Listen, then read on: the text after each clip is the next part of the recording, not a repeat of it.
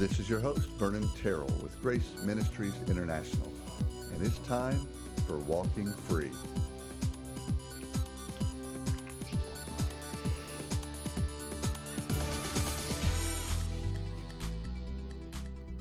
And we're back, and thank you for joining. We have a special guest with us, and of course, Kyle is special, but he's with us a lot. Kyle, welcome. Hey, And Vernon. you're always special. But we have an even more special, if you can believe that, even more special than Kyle.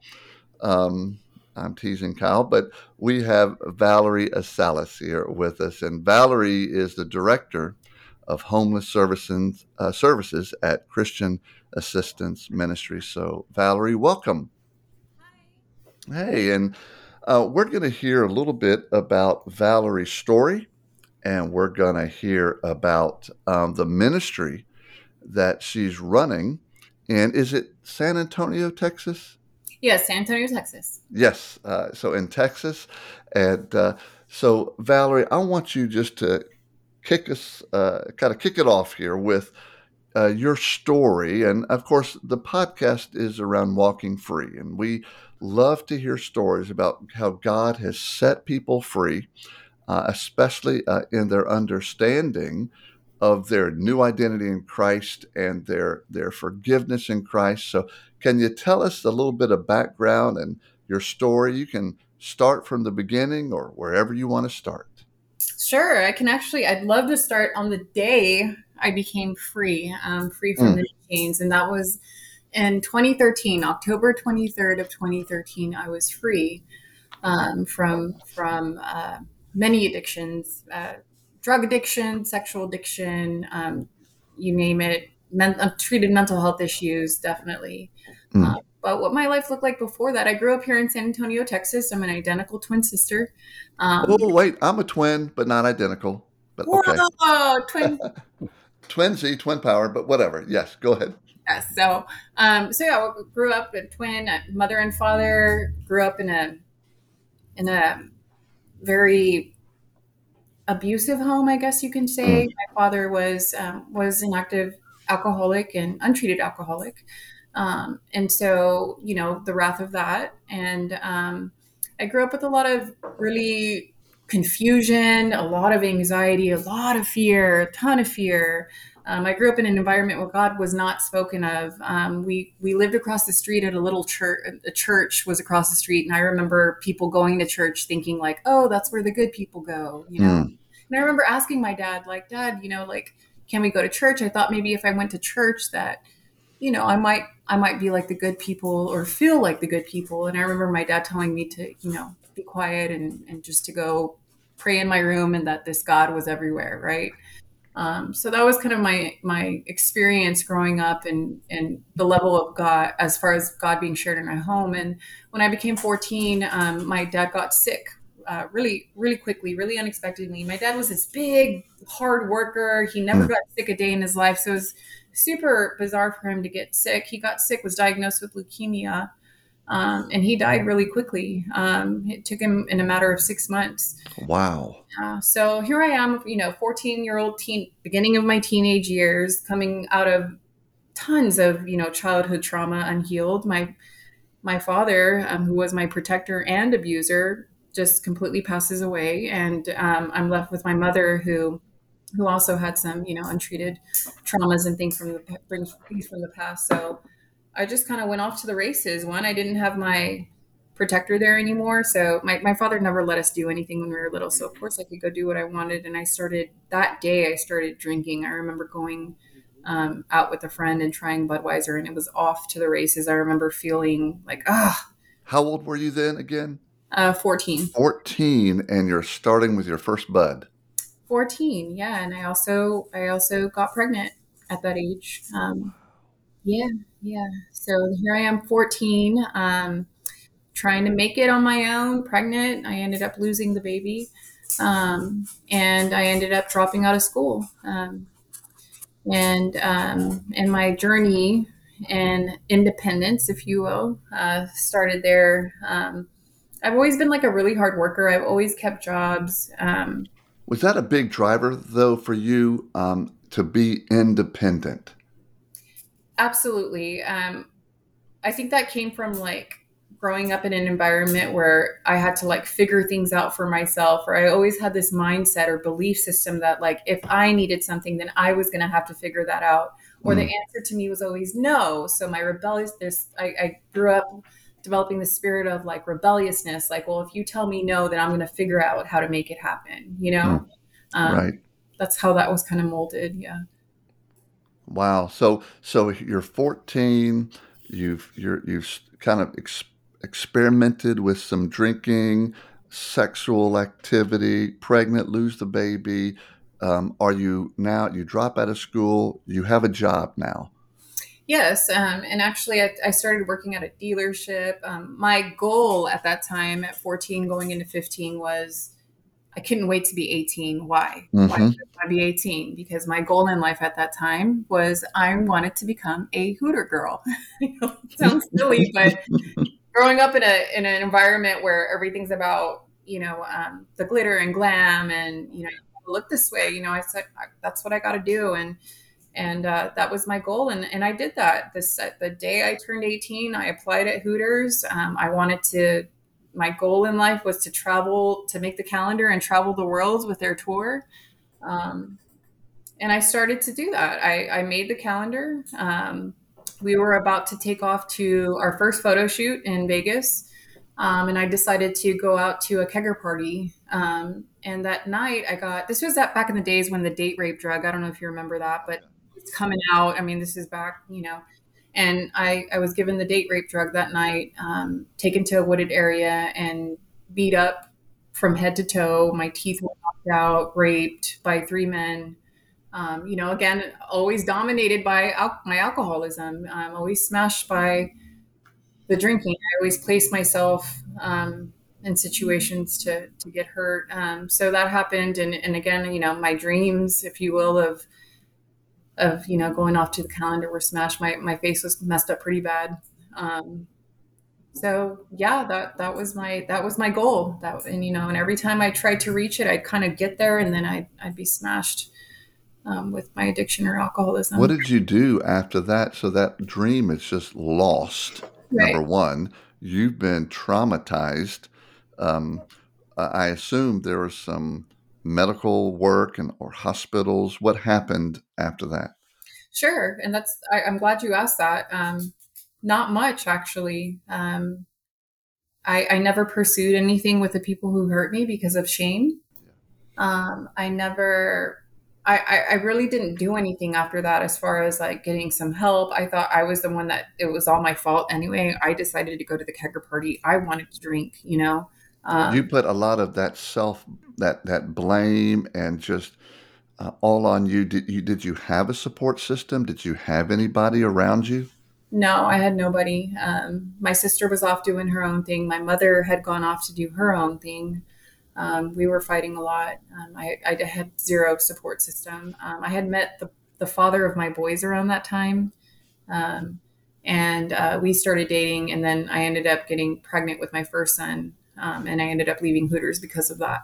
Mm, So wow. having the boys, yeah, I have two boys. They're 19 and 20, but I had them around that time.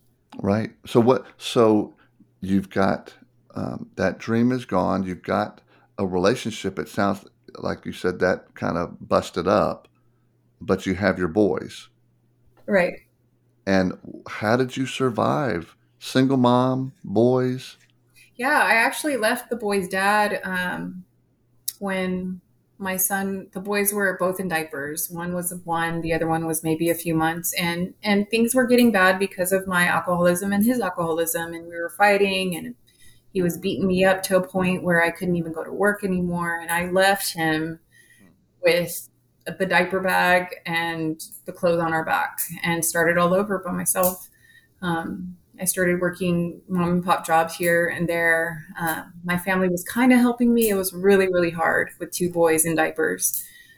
Were Um, you still drink? Was alcohol still was that still an oh, issue? absolutely. I hate to admit that, but alcohol was my solution. every day, like the stress, the unmanageability, the shame, the pressure, everything. Absolutely, alcohol was a part of that. It was Wow, that a solution for that. did this idea of the alcohol, was it to cope or was it an escape? What was it really for you at that time? It was definitely an escape. Okay. I didn't see it as a coping thing. It was definitely an out. Mm. And then So mixed with, when I did have that substance in me, I had that false confidence of, or false courage, I guess you can say, to talk to people and to do things that I couldn't do when I was sober. right. I mean, it's so attractive because it does something for you. Yeah. That's why it is attractive. But it's all the other negative we kind of put out of our minds with it. So here you are, you're in this cycle, if you will, of this addictive behavior with two little ones, holding some jobs. How did you? What happened next in this journey of you? How long were you in that space? I did that for a few years until the boys were about 7 and 8. And that's when things started to really decline. I had a domestic violence situation in 2011. I was dating a man, also toxic relationship. Him and I had been back and forth since high school days. And after a domestic violence situation, he decided we were arguing about an ex girlfriend of his. One night I was drunk, he was drunk, and he was very suicidal. And he left. I kicked him out. He left. He drove to her house with a gun. He shot her. He waited for her to walk outside. He shot her, and then he shot himself in the head. And they both lost their lives that day. And this was in 2011. And when that happened, I had kind of just been all those years trying to keep my head above water, toxic relationships, horrible behaviors. And um, I'm sorry, I lost my train of thought. So I was just keeping my head above water up until then, until that situation happened. And when the murder suicide happened, it was blasted all over the news. And by this time I was working at an apartment. I was in apartment management, and I was working in an apartment complex, and I was living on the apartment complex that I worked at. So once that was blasted all over the news, I lost my job. I lost my home, obviously, because I lived on the property I worked at. My ex-husband saw what happened on the news, and he filed an immediate removal for the boys to be removed from me. They literally drove over, removed them from school that day, and they were taken from me. So all in one weekend, dealing with the murder suicide, I lost my job, my home, my boys, my sanity. And this was in 2011. And that next year, I had nowhere to go. I started working at a bar, which was perfect for me because I could drink on the job. I don't remember a lot of that year because I started using meth. I was introduced to methamphetamines that year. And that's when I spiraled down quickly. I mean, I was in and out of psych wards, in and out of detox centers, in and out of overdosing. The spirit of suicide really started to manifest in my life around that time. So I was in and out of psych wards because I kept trying to kill myself. And that year got really dark really quick. I ended up along the way getting temporarily committed to our state hospital. Mm. What messages were really, do you remember some of the messages that you were hearing during that time? Some of the So, messages. yeah, some of the messages in your brain, going through your brain that were really pushing you toward these suicidal ideations. Oh, sure. Yeah. Yeah, I can give you an example of a tangible message that actually I remember. I'll never forget this. I remember waking up because what the words that were being spoken over me were conducive or matched to my belief system at that time, right? And I was like, okay, this is true. So I remember waking up from an overdose, and I remember a white coat doctor standing in front of me with a pen and pad, like normal, right? Like usual. And I remember him asking me, it says that you have children here. And I remember coming to, yes, I have two boys. I don't have them, but I do have two boys. And I remember him looking me in the eye and telling me, "You should be so ashamed of yourself." Good night. And I looked at him dumbfounded, and he said, "You know how many people are out here trying to have kids, and you're over here trying to kill yourself." It's so selfish. And I remember thinking, up, you're right. That's all I needed to hear. Like, so again, like those are the messages I got. And, that actually happened, right? But I also found myself creating stories in my head, that matched up with all of the shame, What were because some of the stories that, and obviously the enemy throwing all kind of lies and stories in your brain? What were some of those that you were wrestling with? I think one of the biggest ones was that I'm just not, I don't have anything to offer. Like what am I even doing here? Like all I'm doing is living and sucking the life out of people. And no matter what I do, even the good things, the hardworking things, the behind the scenes things, it's never enough. Like I'm never going to make it. I think that was like the biggest thing because that touched every like area of my life, if that makes sense. It's like you were losing, you lost hope too. Right. There's never enough. It's never going to get better. And There another is no one, hope. yeah, another big one is that you cannot trust anybody. You can't trust anybody. Don't trust anybody. That was a really huge. I lived by that. That was I my was going to survival mode. yeah. How did you Okay. get through all of that? That period. How long would you say that period from that awful moment when you lost your job, boys have been stripped away, in and out of the psych wards? What was that period of time? How long were you in that That was place? all about a good year. That was all through like 2012. Um, I Yeah, 2012. What happened in 2012? I call this the beginning of the end because I call that whole time just the Great Depression for me. Like when I look at the timeline of my life, being in the state hospital and all of those things. But when I got out of the state hospital, I got summoned to go to court. I don't even remember why or how I showed up because this was when I was high and, but, and I had no leg to stand on for a court hearing. What this court hearing was basically for me to sign my rights away completely as a mother. I couldn't even have visitation, like nothing, because they had found out that I had gotten committed. So my ex-husband was using that against me, rightfully so. And so I'm at the courthouse and, I signed the paper. I don't have a leg to stand on. I don't even have an attorney, nothing, right? And I'm walking out. And when I'm going to the elevator, I remember like looking at the tiles on the floor and everything. And I remember thinking, okay, I'm just going to go find a gun. Like I keep trying to kill myself. Somebody keeps bringing me back because every time I try to kill myself, someone would find, I plan it. I go around, like I plan it intensely and somebody would always find me. So I was like, I'm going Wow. to find a gun. I'm walking to the elevator and I get to the elevator and this man approaches me. And this man, his name is Mark Jones, and he runs the Mark Jones Ministry. He does a lot of like fear and trauma seminars. He's a spiritual counselor.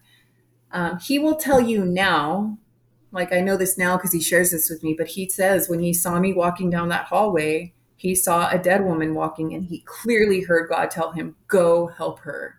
Wow. Go help her." And he approached me and I felt the Holy Spirit. I know that now. I didn't know that then. But again, this is a time where don't, especially if you're a man, don't approach me. Don't talk to me. I can't trust anybody. But when he approached me, I didn't feel those things. I felt the Holy Spirit. He gave me his card. He was very loving. He started talking to me about the tattoo on my arm. And he told me the next time you ever need anything, I want you to pick up the phone and call me. I don't care what it is. And I did that. Smartest thing I could ever do, right? Wow. The next day, I wanted to kill myself. I didn't go look for the gun that day, but the next day, I started to look for the gun. I had a cousin on the west side that I was just going to go to, right? And so I called him instead. And by the end of the day, he had me in his office, and the beginning of the end started then. It was the first time someone ever prayed over me.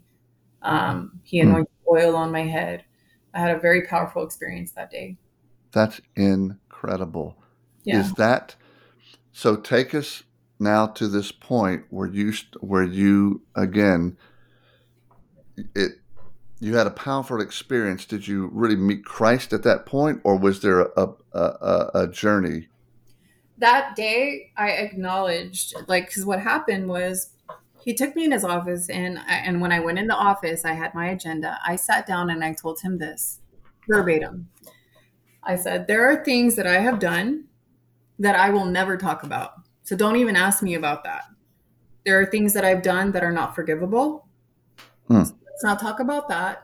And he was so loving, right? Didn't even shake him, right? It's like I'm sitting in front of Jesus. And he's like, I have this Bible on my shelf that's really special to me. And he asked, like, he's like, can I pray over you? And I was, has anybody prayed over you? And I was like, no, no one's prayed over me. I thought it was super awkward, right? He grabs some oil, anoints my head, walks over with the Bible. He opens the Bible up to uh, James 5:16, right?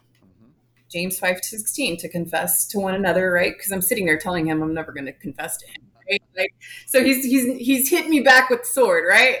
And like, and that happened, right? I wish I could say I had a burning bush moment. I didn't. Like, he prayed James 5:16 over me, and then I walked out, went to the elevator to leave. And when I got in the elevator, this happened. I get in the elevator and I'm like, James 5:16, James 5:16. Why? At this time with scripture, Vernon, like, I knew nothing about scripture. I knew nothing about the Bible. I didn't know there were books in the Bible. I didn't know what the numbers and the dots meant. Like, I had zero clue. So when I'm in the elevator, that's something about James 5:16 kept ringing. And then it hit me 2 days before my ex Nicholas killed himself. I know it sounds crazy, as tragic as that situation sounded and happened and went down, horribly tragic, but he was a believer. He was a believer, and he would bring me down to my knees, and he would try to teach me how to pray. He would take me to go light candles. Like, he had a very real spiritual warfare like battle going on in him. He was in mafia and stuff like that. Like, so he was trying to get out of the game, you know. So I get that, you know. But in any case, 2 days before all of the murder suicide, we were laying on my bed, and we were joking around, and he told me, because again, we've been off and on since high school, right? He's seen me in relationships, I've seen him in relationships. We've had kids with, and so anyways, he's like, what are you even looking for in a man? And he's like, we've been off and on for years. Like, you're not settled down. What do you want? And I was like, I don't know what I want in a man. Obviously, I'd be with a man if I knew that, right? And then he tells me, he's like, you're going to find the man that you're looking for in the book of James. And I was like, what's the book of James? Like, I didn't even know what that was. And he was laughing at me. He's like, remember the Bible I gave you? In the Bible, there is a book called James. In the book of James is the man you are looking for. I was like, whatever that means. And so I'm in the elevator, fast forward, right? And James 5:16. 5:16 is Nicholas's birthday. Oh, me. That is something. So I'm in the elevator, James 5:16. Nicholas told me that the man I was looking for would be in the book of James. 5:16 is Nicholas's birthday. So I'm in this office with this man talking to me about the book of James. Who ends up leading me to Christ, by the way. So it was in that moment where I hit my knees, and I didn't necessarily give my life to Jesus in that moment, but I knew that I knew that I knew that there was a God and that he was seeking me. Absolutely. He was at work in your life. Yeah, and I lost it. I mean, and since that day, I felt this unspoken subconscious level of trust for this man. Hmm. And he was my go-to, and it was baby steps, and it was loving. Um, so That's amazing. yeah, yeah, that was the day, the beginning of the end, I should say. You know, Wow. So you found someone you can actually trust, maybe the only person at that point that you can really trust. And then you come to a point, he leads you to Jesus. And tell me a little bit about that. sure, he has these fear and trauma seminars called the Trinity Program. And I didn't even know this was happening in the moment, but what he did was he got a seat scholarships for me because it's not cheap. And the first night I went to that, again, all of this stuff is super awkward to me. I've never been to a therapy session. I've never, like, you know what I mean? Like, all of Hmm. these things are super foreign to me. So I'm sitting in this room with all of these believers, which is also super new to me. Um, People who are seasoned, people who have gone through these things. And that first night, um, they had a process where you basically had to confess your biggest thing that you were holding on to. And I was holding on to the murder suicide situation because I had never talked about it at that point. I played a very significant part in that night because I lied to Nicholas about something that drove him to go shoot her, if that makes sense. Mm-hmm. Does that make sense? It So does. shoot her? No. But did I set the ball rolling and play a part of that? Absolutely. And so because of that, I was never going to talk about that. I was never going to say that I lied to Nick. It made him go over there. I was never going to talk about that because in my mind, I should be in death row. I should be sitting on death row right now. And so that night, he has a counselor that works under him. Her name is Nancy, and she noticed me, and she came and kneeled down next to me, and we were doing a personal inventory on the rape and stuff, and she was really having me like get like honest, like Right. right Dig down deep and and get get, in there. yeah. Yeah. I was like, what is this chick doing? Like I can't put that on paper. Like, are you kidding me? But I did it, and by the end of the night, um, I was voicing to Jesus that I was free, that I had been set free, and that I was new in Him. And I was believing it and voicing it. And I started counseling under her since that day. She took me under her wing, and what she would do, because that next day, I had such a powerful experience that night. In a perfect world, everyone's like, oh, of course she's going to go back the next day. No, because of that experience, I wasn't going to go back the next day. I went and got drunk that night. I went to the bar, I went to the club, got drunk. I was like, I'm not going back to that. Whatever happened, it's not for me. Like, Wow. it's for good people. So I'm going to go do what I do, right? Went out, got drunk. The next day, Nancy's blowing up my phone in the morning. This counselor that doesn't even know me is like calling me. And then I finally answer. I'm all hungover, right? And she's like, where are you? We're having breakfast. I miss you. Like, and I was just like, oh, I made an excuse, right? And then she was like, I'll come pick you up. I was like, what? Like, who does that? Like, no, let me be hungover. Like, you know what I mean? And sure enough, so she got me back to that Trinity program, and she would seek me relentlessly like that. I was cleaning houses on the side back then. She would like show up at a house I was cleaning with like a sandwich. I mean, the little things the just being the love of Christ, meeting me where I'm at, No judgment. yeah, man, like it was so great. She took me under her wing and That's incredible. Did you when you and you said these words, and did you when you received Christ, were you understanding at that point this radical transformation of this new identity in Him, or did that come a little bit later? no, that definitely came later. My actual like surrender, giving my life to Jesus happened again on that day, October 23rd in 2013. And what that looked like is throughout 2012, through that year when I was still seeing Nancy, I still wasn't being completely honest with her. She knew. She knew. It Yeah. just reminds me of my relationship with Jesus. It's like Jesus knows, right? But he's not going to put me on blast or anything. He's going to wait for me to come to him, right? Like, and so I was lying to her, but that year got so bad, Vernon. One of the dealers that I was staying in dope houses, so I was homeless at this time, but I was like couch surfing homeless, like in Right. abandoned buildings and dope houses, trap houses. Well, I was staying with this really abusive one of my dealers. And I would just let them abuse me, and the police would come and get me out. But then I'd wait around the corner for the police to leave because I wanted to go back for my meth. Like, that's how twisted it was. Um, and one day, like, I had stolen a vehicle from this other guy that I was seeing, and I had the vehicle on me, and I was staying in this abandoned house with that dealer. And I had this like overwhelming desire to do the right thing, which was to return the vehicle. And in my mind, I was being a saint by doing that. I was doing like the guy a favor.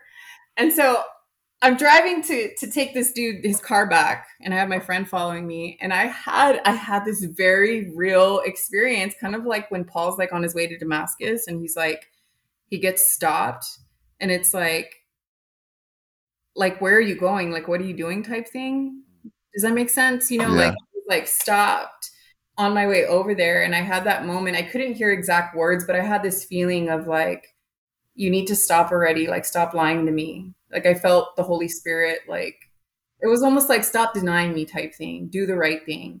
And the right thing to do was to return the car, go back and be honest about my addiction, and be honest with myself and someone else that I cannot stop smoking meth every day and my life is absolutely unmanageable. And so I did that. I returned the car. I went back to the dope house. I waited for my dealer to fall asleep, and I called Nancy from the closet. Um, Wow. and I was bawling. I was so scared that because I was lying to her that she wasn't going to love me anymore, and my person was going to be gone. And so she responded completely opposite. I called her. I said, "Look, I've been lying to you. I'm smoking meth every day. I can't stop. I'm staying in a dope house. I'm getting beat up every day. Like, I'm done." And I was like, and if I leave my dealer, because at this point my dealer had pictures of me naked using in an envelope with my Yep. family's address on it. Yep. So I was like, I don't even care about that anymore. Like, I don't care. Like, just get me out. So she told me, hang up the phone. I love you. Call 911. Do whatever you have to do to get out of there, and I will come get you. So I did that. I hang up the phone. I call 911. And mind you, we're in an abandoned building where there's no address. I don't even know where I'm at. Like, I was trying to explain. So I'm on the phone with PD, right? And I'm telling them the situation. By this time, my dealer's woken up. My dealer is pissed off, and I'm telling my dealer, I'm done. I've already been honest with everybody. You have nothing against me anymore to hold against me. Like, I'm done. I'm leaving. And he was blocking the door for me to leave with a butcher knife. So I'm on the phone with PD, yelling at them that I'm about to get killed, to please get me out. PD is trying to tell me we need an address. We can't find you. I have no address. And my dealer's in front of me with a butcher knife. And I don't know if you remember around this time, but there was this show that came out back then called like Snapped. And I Mm. used to watch that show, and I just remember thinking, oh my God, like, this person's gonna snap, and I don't want to die like this, not by knife. Like, I don't, just get me out of here, right? So it was that moment. I remember Nancy telling me to lean in on Jesus anytime. Wow. And I dropped the phone. I hit my knees. I covered my ears. I started rocking back and forth, praying the only scripture I could remember Nancy teaching me, which was walk by faith, not by sight. Well, I just started chanting that, walk by faith, not by sight, walk by faith. And I was just like, in my mind, what my spirit was screaming was like, God, if you get me out of here, I will serve you forever. Like, what, I don't care if I need to clean the toilets, like whatever that looks like just, I'm done. Yep. It's like my spirit was crying out for that. And sure enough, from one second to the next, my dealer swung the door open. It was raining outside, and I took off running. And I met the police down the street. And then by the end of that day, I was in Nancy's office. She was praying over me with oils. She was feeding me. She was nurturing me. She was detoxing me. Mm. I'm sorry. Oh. Um, Mm. and she just loved me. And she did Amazing. the smartest thing. She did the smartest thing that she could have done. She connected me. By the end of that day, she connected me to another recovered alcoholic. And so by the end of the day, I was sitting at Club 12, which is like kind of like our main headquarters for AA here in San Antonio. I'm sitting at Club 12 with another woman who is recovered, beautiful, 3 kids, family, married, and I'm sitting in front of her like, you did what? And you're where now?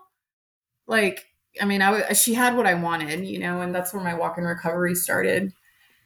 Wow. So, you know, there's this false belief out in I think in some Christian circles that Christians don't do drugs or get drunk or do awful things. Um, I've seen the exact opposite. Christians are just as susceptible as non-Christians to this alcohol, drugs, sex, whatever, um, for a lot of reasons. I have my own theories and thoughts on that. But you were a believer, and still this had a hold on you, Yes. and and God was with you throughout every step of the way, not judging, simply loving you in the midst of this journey. Yes. And that's the kind of God that we serve. Yes. One who just loves us and cares for us and is with us in the mess. And it can get messy. And you got through it, and God was with you. And now it's like you said, you had to come to that place on your own. No one could have preached you into it, talked you into it, logicked you into it. You Right. had to take your own journey, get to that place where you said, I'm done. Right. Right. Do you see that as you minister to others and you've been in this world yourself, but you're in the world helping others? Is that pretty universal? Folks just have to come to a place where they say, "Yep, I'm done." Yeah, I definitely think that that's true. I also believe that my ministry is a great example of that, that we as believers have a responsibility to provide this, let's call it space for grace, right? Hmm. That we do need to take a part in providing that space for grace, because that's what I was given, and that's what was attractive to me with the Holy Spirit, that grace that Nancy was giving me, that that loving me when in my worst, loving me even harder at my worst. It's like the worst I was, the harder I was loved. We don't need to be that doctor with the clipboard Right. saying, "Shame, shame." Right. There's enough shame. I put enough shame on myself. I don't need your shame added to it. And I love the way you said that. We need space for grace. Yes, absolutely. That's what they created for me, and what I live for today. Absolutely. Did you, I understood as Nancy is nurturing you and you're coming back, um, give us a couple more thoughts around your journey. It's just been an incredible journey that it's a whirlwind that you brought us through, Ooh. um, of where you started to realize, number one, that God isn't like you thought, this concept of God, and two, that God has actually radically transformed you. When did you start understanding some of that? Radically. I think I started to really wrap my head around and really internally process that around my first year of sobriety. A big reason for that is because I put a lot of pen to paper and a lot of therapy and a lot of those things.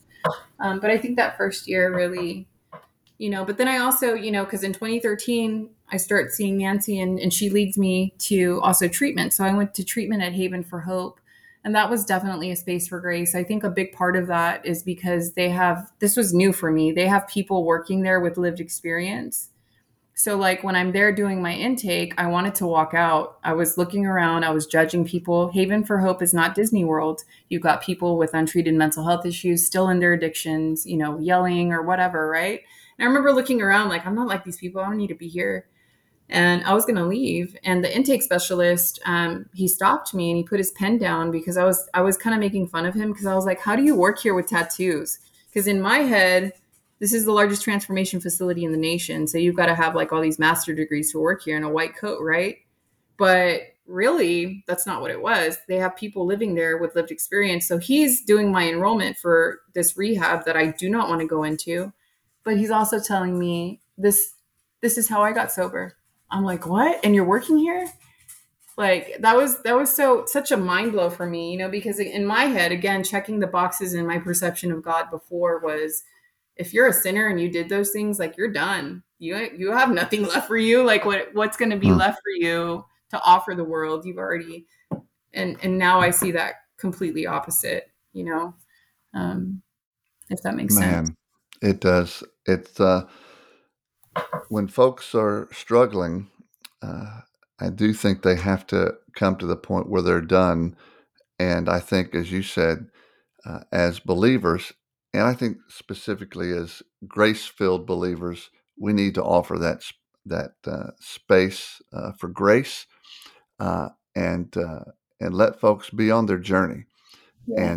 and where we can, help them along the way Yes. on their journey. Be that person who can meet you in the elevator and meet you or outside the elevator, and to give the card and to do. Some people say, "I don't know what to do."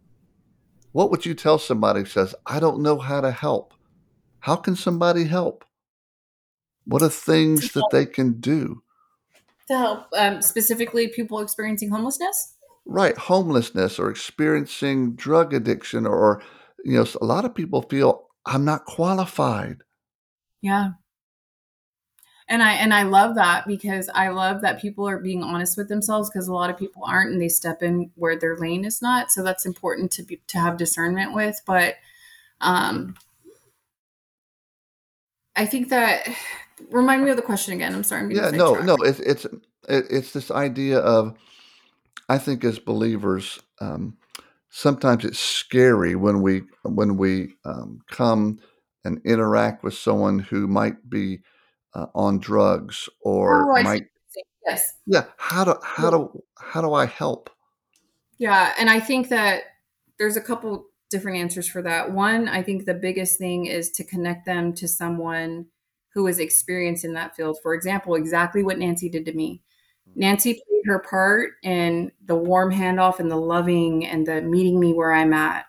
Um, and the trust piece, right? And then what did she do? She's not an active alcoholic or addict, but she connected me to someone who was, or someone who's experienced with that, right? Right. I think that's pivotal for people's walks, um, and I experience it all the time. We work at an organization where in our area there's a lot of encampments, homeless people, that are choosing to live on the street or having to live on the street because they don't fit criteria at other places. Mhm. And we see people pull over 10 times a day giving food when we're serving food. We have a day center serving food next to us. We have all this food that we're serving. And I think to myself, man, like that $30 of those pizzas like could have gone to an ID, and an ID can open up so many options for someone experiencing homelessness, jobs, placements for housing. Like they don't have IDs, so they need those IDs. So I think redirecting and people just getting honest with themselves, like people have big hearts and they want to help, but you have to humble yourself and step back and say, okay, maybe my part is to only make the sandwiches for the 200 sandwich bags that need to go out to the 200 homeless people, people experiencing Right, homelessness. Does that make sense?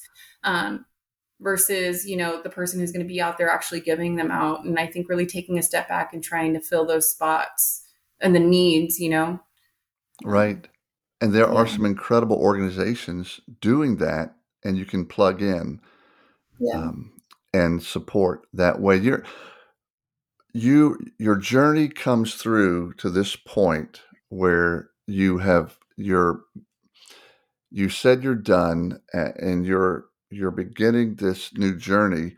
How long did this journey take you to, number one, really come to the point of, wow, I'm recognizing my new identity in Christ. I'm recognizing the truth that God loves me.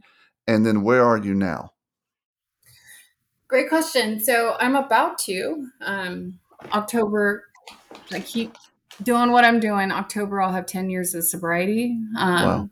and walking with God. And I think it wasn't until I found the Arsenal in my church, which is about 5 years of sobriety, halfway through my sobriety, Hmm. even though I knew God and learned a lot by that time, it wasn't until I joined Arsenal that I really understood the grace message.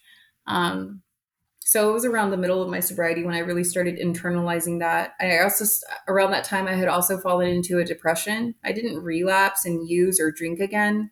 But what I did was switch my addiction from meth or drug or alcohol to food. And I gained a good 80 pounds in like a year, and I shut down. I stopped going to meetings. I mean, I was sitting in the heaviest shame and guilt, and it, What were the thoughts driving that you remember at that time, um, that was contributing to this depression? sure. I had a life experience in a relationship. I got cheated on really bad. Mm, And instead of turning to God, I turned to food. yeah.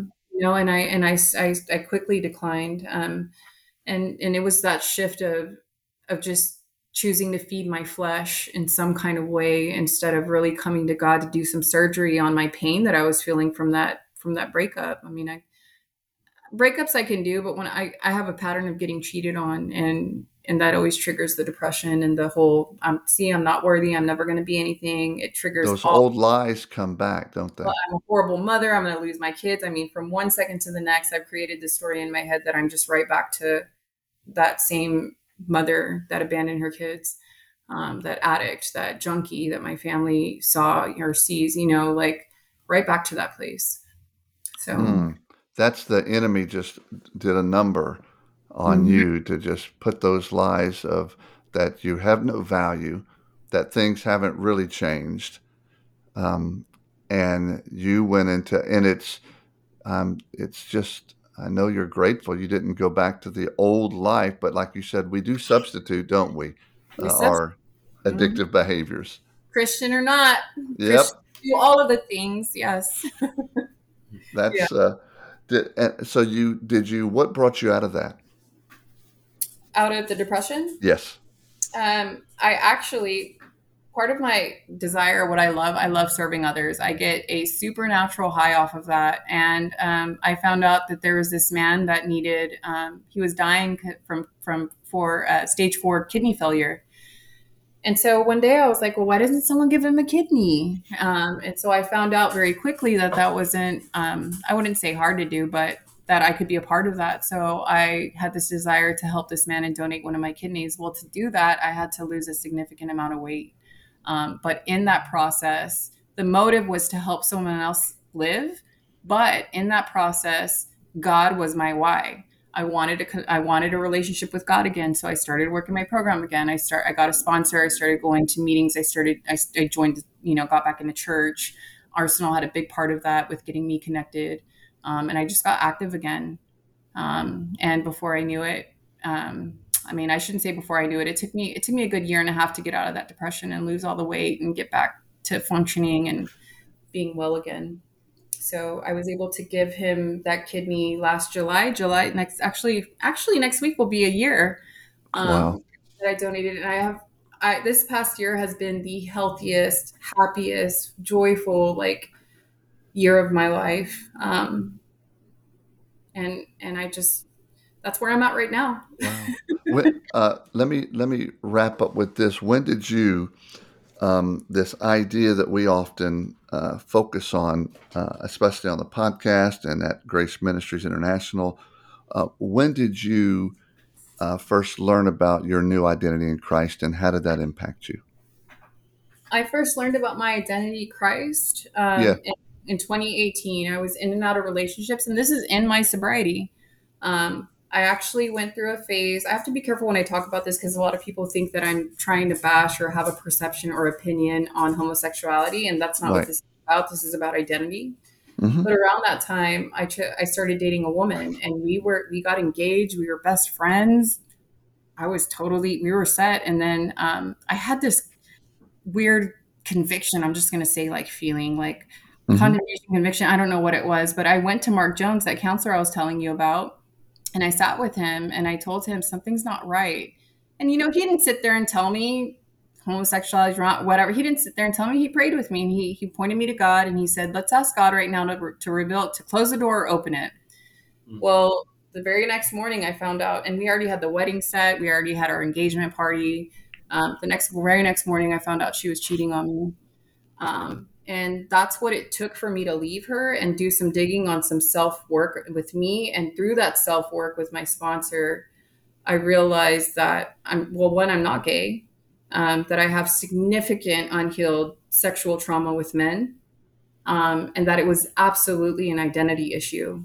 Hmm. Um, my counselor Nancy started to really dig into teaching me my identity in Christ. And for some reason, the more I understood my identity in Christ, I wasn't confused about my sexuality anymore. Um, and that's That's kind of how that happened.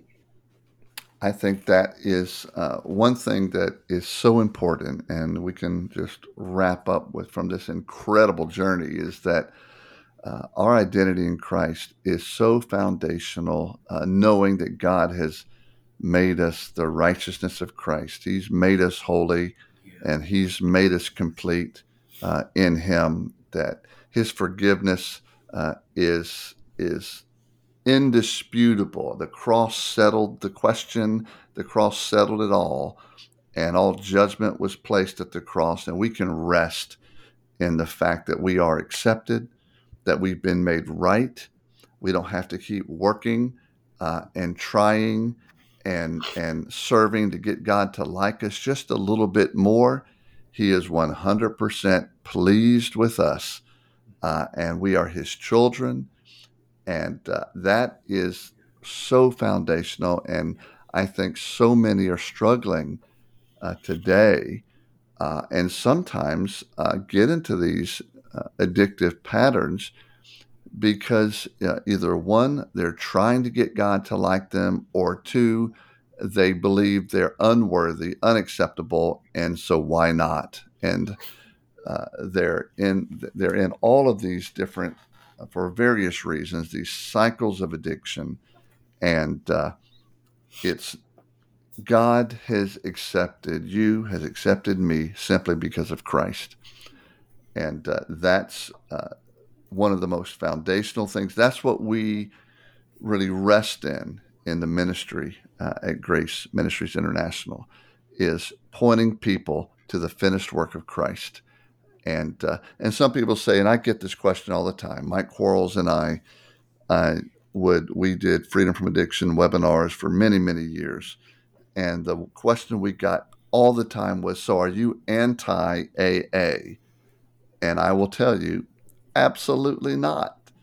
They have a lot of resources. They have a lot of incredible folks there who will love and accept right where you are. Do I think that AA is the answer? No, I think Christ is the answer. Absolutely. Hmm. But AA, don't knock them. There's some incredible folks there who love the Lord. There's some incredible folks there, by the way, who aren't even Christian. And you know what? They are more graceful than many Christians that I know. That is true. Hmm. And so, yeah, I want to be clear that uh, if you're struggling with an addictive behavior, struggling with alcohol, drugs, sex, whatever it may be, AA is a great place to start. Yes. And if you need resources, they've got them, and go there. Uh, I think that along that journey, that if you want to experience the freedom of Jesus Christ, then you'll come to Christ, and you will not only um, come to Him for salvation, but realize the transformation that happened when you do, that He has made you right, that your old self is crucified, that He's raised you up a brand new creation, and that you're loved and accepted in Him, and you have His power and victory. And I just wanted to say that, some folks um, kind of rail against AA, and I want you to know there's some incredible folks there, and you've experienced them, and I think it's worthy to say that. Yes, I believe Christ is the answer, and yes, I believe that we're set free by the power of Christ, and that's what we do at GMI. I want to give you just a moment to mention the Christian Assistance Ministry and how they can find out more information, where you are, and what you're doing there. Absolutely. So I'm the director of homeless services at Christian Assistance Ministry. We have two locations in San Antonio. I'm the one downtown. And if you came to our campus, we serve the whole community, sheltered or not, but I run the side of the shelter, side of the ministry that is just for the unsheltered. Anyone homeless can come to our campus. You can get yourself a shower, food, clothes, immediate emergency services like document recovery, ID recovery, which is vital for our Hmm. population, and case management and connection to emergency shelters if they are ready to make that step. We connect them to housing and shelters and things like that. So anyone can connect on. We have our website. We have social media pages, ChristianAssistanceMinistry.org. Um, and then we also have our social media on Instagram and Facebook as well. We have donation stations. We're privately funded, huge blessing, and we run off donations and volunteers. I constantly have people ask me, I love, serving the homeless. Like, what can I do? Please come to us. We cannot function without our volunteers. You can be downstairs making sandwiches. You can be in my line giving out sandwiches, sorting clothes. Please contact us because we could always appreciate you guys' help, in volunteering. That's amazing. Well, Valerie, thank you so much for sharing. What an incredible journey it has been. And we're just grateful for you and all that you are doing, how you love the Lord, and how you found your identity in Christ. And you're just resting in that, in the joy that is just evident flowing through you. And Hmm. thank you. No, thank you. And for folks, if God has touched your heart and you want to give to the ministry at christianassistmentministry.org, then head over there and donate your time. If you're struggling, then I want you to know that God hasn't abandoned you. He's with you in the journey. You will never outrun his love. So I just encourage you to stop running, because when you turn around, you're going to find open arms. And seek him, ask him, talk to him. He's there. He's with you. He's not against you. He died for you, and offers his grace to you. So whatever the Lord is encouraging you to do, whether it's to support, to give, to reach out and help someone that the Lord has brought to your mind, let me encourage you to stop thinking about it, to stop talking about it, and take that first step and start walking. You've been listening to Walking Free, a production of Grace Ministries International in Marietta, Georgia. For more information, go to our website at gmint.org. That's gmint.org.